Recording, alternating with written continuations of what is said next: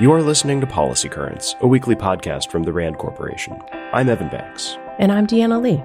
Every Friday, we bring you new insights from RAND's latest research and commentary. It's November 11th, Veterans Day.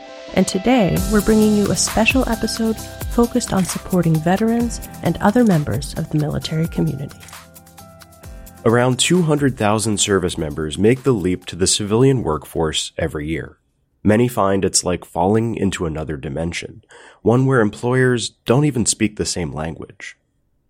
RAND researchers have been analyzing the challenges veterans face in the civilian job market for more than a decade.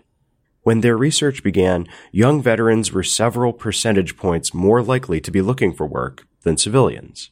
In fact, by 2011, the military was paying out nearly $1 billion a year in unemployment compensation.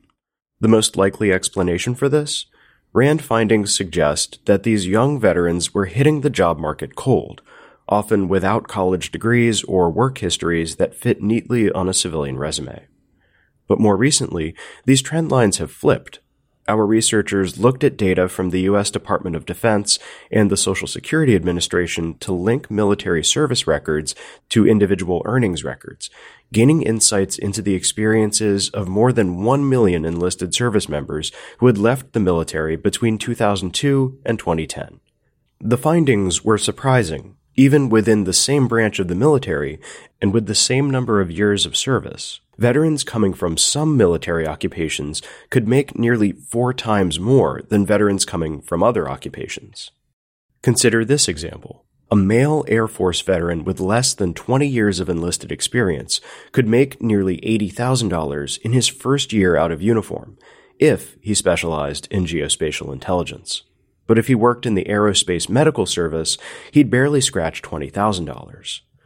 Findings such as these can help the military provide more support for departing service members who need it the most. After all, every veteran has valuable skills that will translate to the civilian workplace. Some are just easier to translate than others. Despite the strong representation of Black Americans in the military, there is little research on how military service impacts Black people. That is, how does military service affect health outcomes, economic status, and social relationships? A new RAND study aims to fill this gap, comparing a range of life outcomes among Black veterans to those of their Black civilian counterparts, and to white veterans and civilians.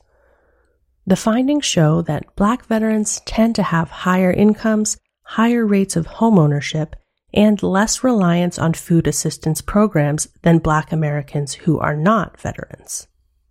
They also are more likely to be married, and married at younger ages, which generally corresponds to a better quality of life. But relative to white Americans, Black veterans still struggle to achieve economic parity. Homeownership rates for both Black veterans and non-veterans are significantly less than those of white Americans, regardless of military status.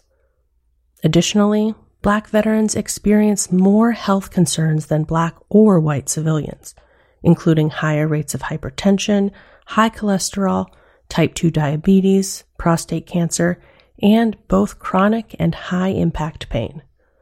Conversely, Black veterans do have significantly lower rates of chronic pain than white veterans, and lower rates of marijuana use disorder than any other group. All told, these findings show that Black veterans do better than non-veteran Black Americans in many important ways. But as study co-author Stephanie Brooks Holliday notes, it's clear that a lot needs to be done to improve the health and well-being of all Black people and other marginalized groups. Dog Tag Bakery in Washington, D.C. is known for its brownies and butterscotch blondies. But it doesn't just serve sweet treats, it serves an entire community of veterans. Dog Tag is a living business school where disabled veterans, military spouses, and caregivers can learn how to run their own company. Dog Tag opened in 2014 with a few prize-winning recipes and a big idea. It would bring together members of the military community and, for 5 months, immerse them in an intensive entrepreneurial-focused business program.